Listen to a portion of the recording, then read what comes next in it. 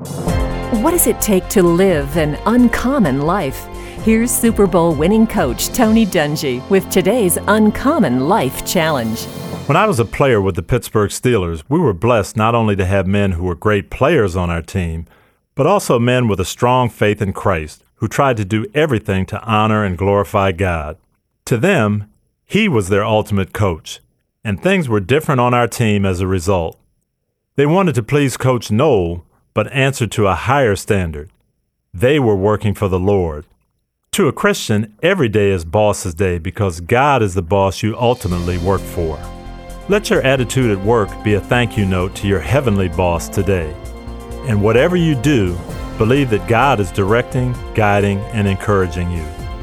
Tony Dungy, author of the 1-Year Uncommon Life Daily Challenge. Read a sample chapter of the new book at uncommonchallenge.com.